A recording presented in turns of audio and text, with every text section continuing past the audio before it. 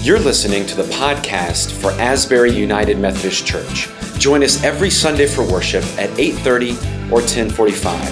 Find out more at asburybossier.org.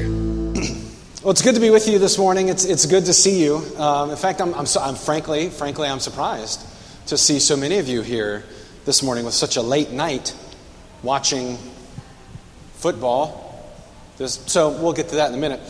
Today is Christ the King Sunday. It's the last Sunday of the Christian year. It's the year in which we celebrate that God is in charge of the story, and that story will have an ending.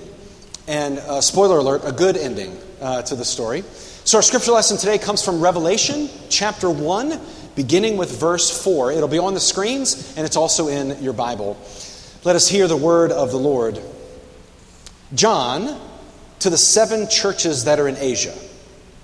Grace to you and peace from him who is, and who was, and who is to come, and from the 7 spirits who are before his throne, and from Jesus Christ, the faithful witness, the firstborn of the dead, and the ruler of the kings of the earth. To him who loves us and freed us from our sins by his blood, and made us to be a kingdom, priests serving his God and Father. To him be glory and dominion forever and ever. Amen. Look, he is coming with the clouds. Every eye will see him, even those who pierced him. And on his account, all the tribes of the earth will wail. So it is to be. Amen. I am the Alpha and the Omega, says the Lord God, who is and was and who is to come, the Almighty. This is the word of God for the people of God. Thanks be to God.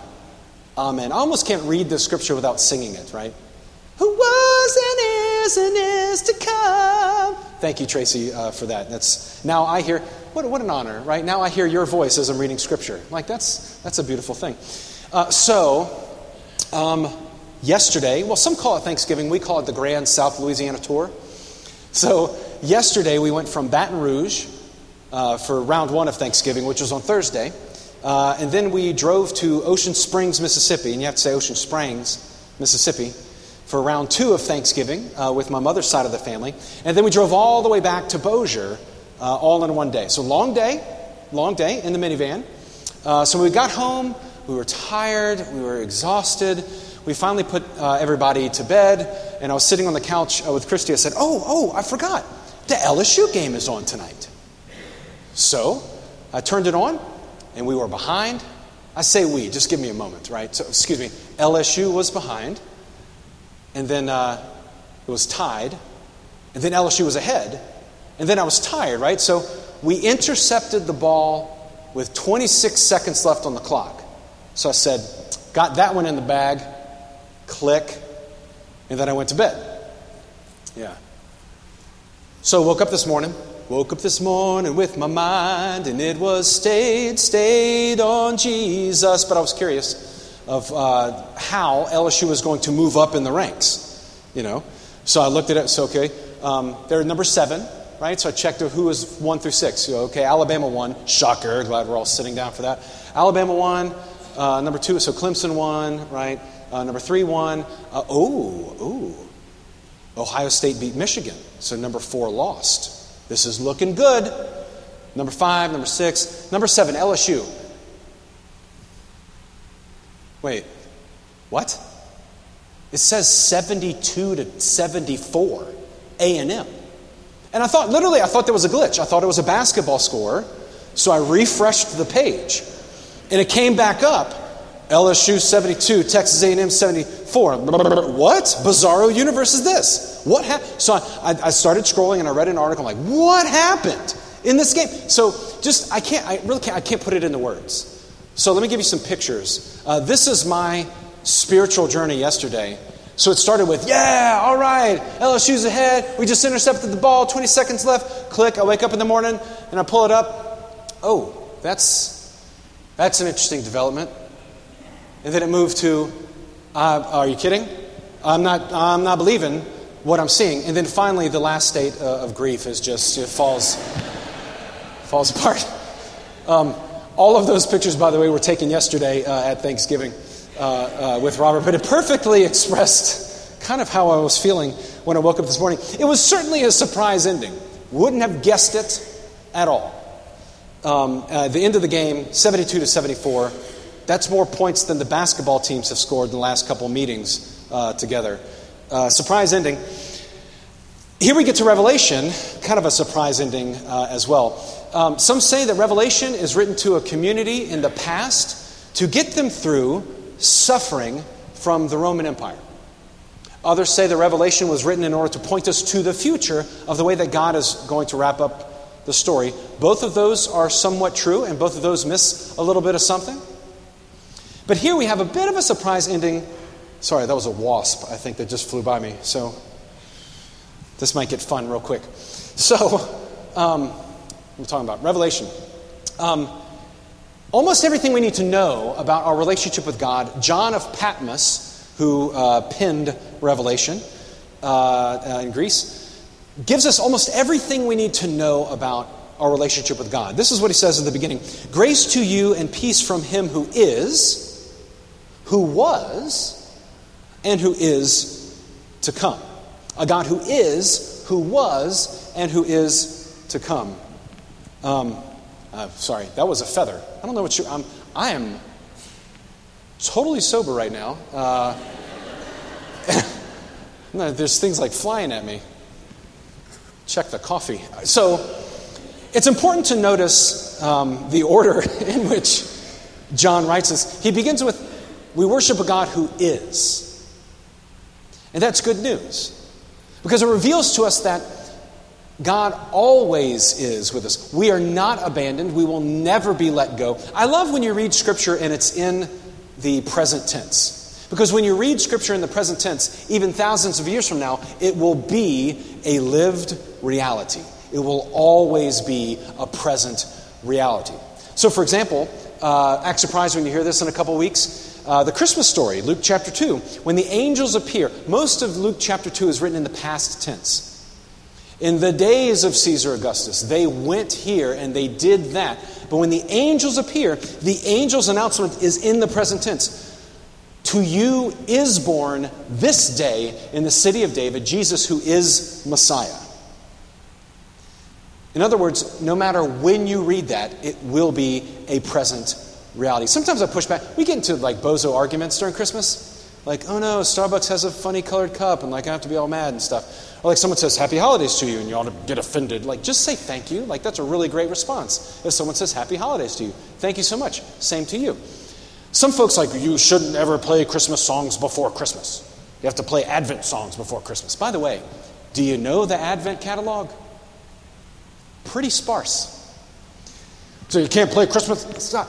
When you read the story, that is a present reality. Christ is born this day. The world could do some good if we read that as a present reality every day. To you is born this day in the city of David, Christ who is the Messiah. Welcoming Christ into our life every day. That's a good place to start. Which means you can sing O Holy Night in July. I'm not going to get mad at you. We worship a God who is, which means that it's always a present reality. We will never be orphaned. We will never be let go. But he continues and he says, God is also a God that was. Grace to you and peace from him who is and who was. The good news of God being the God of our was means that forgiveness is possible. Means that our past is not the past to God. God can look into our past and redeem it and forgive it and reconcile it. God is the God of our was as well. Which means forgiveness is possible. Redemption is possible. We are not going to be left alone. When Jesus appeared to Thomas, I love this. When Jesus was, the resurrected Lord appeared to Thomas, Jesus had wounds. Yet they were healed. The wounds were there, but they were healed. Forgiveness is not forget. Forgiveness means wholeness and healing. It doesn't mean forget. Our past is not forgotten. The good news is it's redeemed and forgiven. God is a God of our was as well. Which means no matter how long ago, God can redeem it and forgive it. It's kind of like what Paul says in 1 Corinthians 15, which will be on the screens for you. It says, "Now I would remind you, brothers and sisters, of the good news that I proclaimed to you, which you in turn received, in which you also stand, through which you are being saved."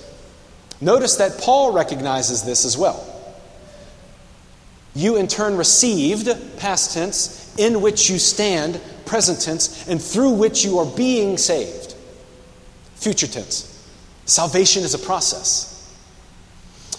A Christian bumper sticker is not "salvation begins tomorrow."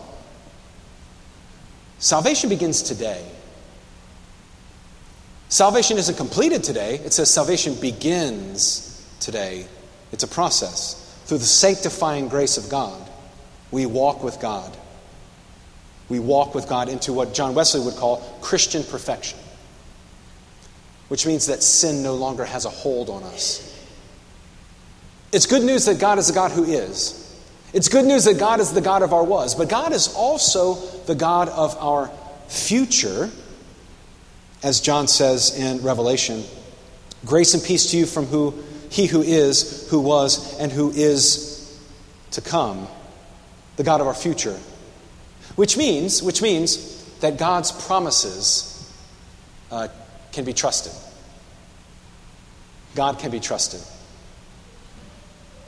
What God promises to do, God will accomplish. It's kind of like this. So several years ago, when we were still learning the ropes as parents, which we'll figure out 40 years from now, I don't know. When are you supposed to figure out, when are you done? I've now figured out parenthood. Anyone? Good, silence, thank you. So we were young as parents. Cecilia, I think, was 3 months old. And Isabel and Annalie had competing Thanksgiving programs. Look, in the month of November and December, and then also in the month of May, pray for parents all over the planet, because life just gets nuts. So we had 2 dueling Thanksgiving programs. So I remember talking to Isabel, who was, I think, 5 years old. And at the time, Isabel very much cared about the schedule. What's the schedule? What are we doing? Where are we going? When are we going to the park? When are we leaving the park? And woe be unto anyone who changes the schedule. So I remember I said, "Isabel, come here." I said, "Look, Mommy's going to have Cecilia. I'm going to go to Annalie's program first. And then I'll be to your school at around 11 o'clock.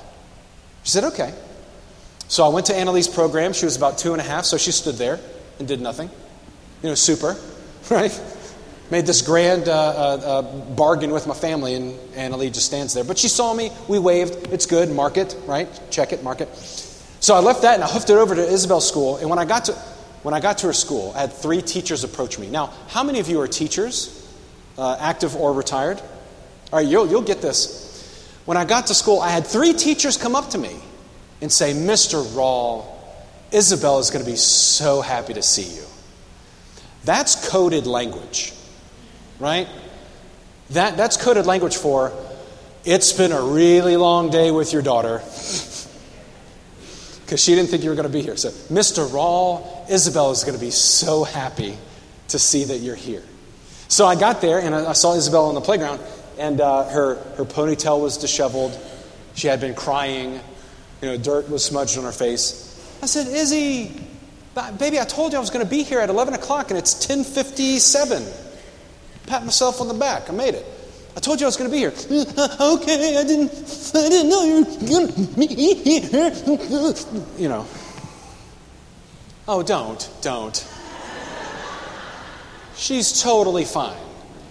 So I got there. I said, "Babe, I'm going to be here. I told you I was going to be here. I was going to be here." That's the good news. So God is a God of our to be, our will, our future. And this is good news. And it's because God's promises can be trusted. God's going to do what God promises to do. What is that promise? What is it that God promises to do? This is also what John writes, and I think it's on the screen. It says, "To him," yeah, good.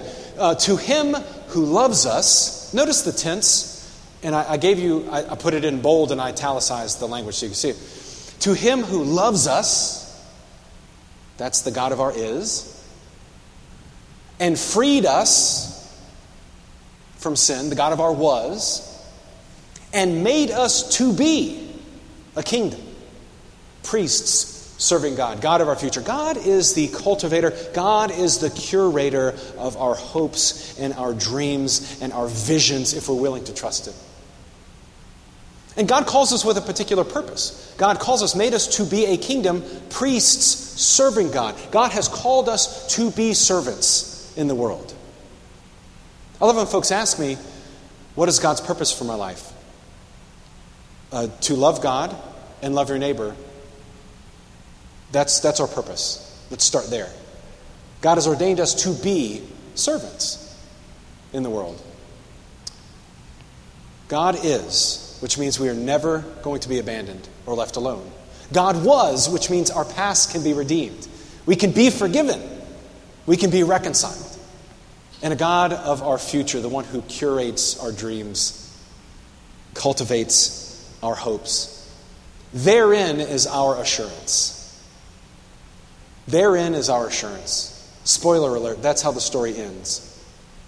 Is being with God, God who is and was and will be. But then there's a surprise twist at the end. There's a surprise twist at the end of Revelation. Revelation 21 goes like this. Then I saw a new heaven and a new earth. For the first heaven and the first earth had passed away. I'm going to let that theologically hang for just a minute. I saw a new heaven. The old heaven had passed away. Not even the heaven we see glimpses of now is eternal. God will bring in a new heaven and a new earth. For the first heaven and the first earth had passed away, and the sea was no more. That doesn't mean that it's going to be a desert. The sea is a symbol of chaos. God will crucify the chaos. The sea will be no more.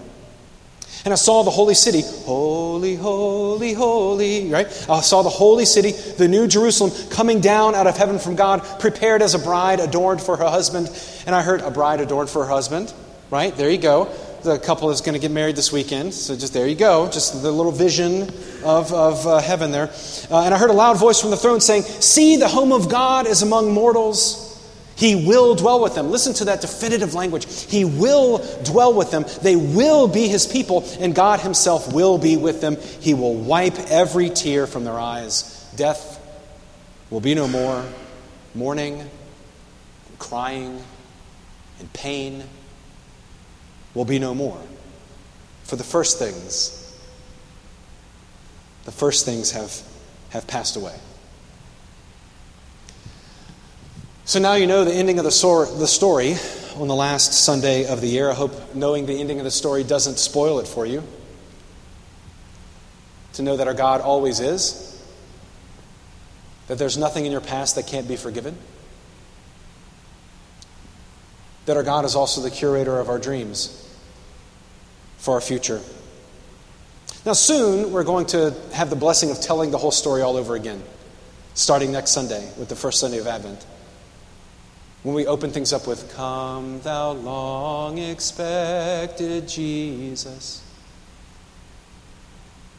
And I hope that that story will be renewed in your life, in the life of your friends and family, also the life of your enemy, so that we might all know the kingdom of heaven.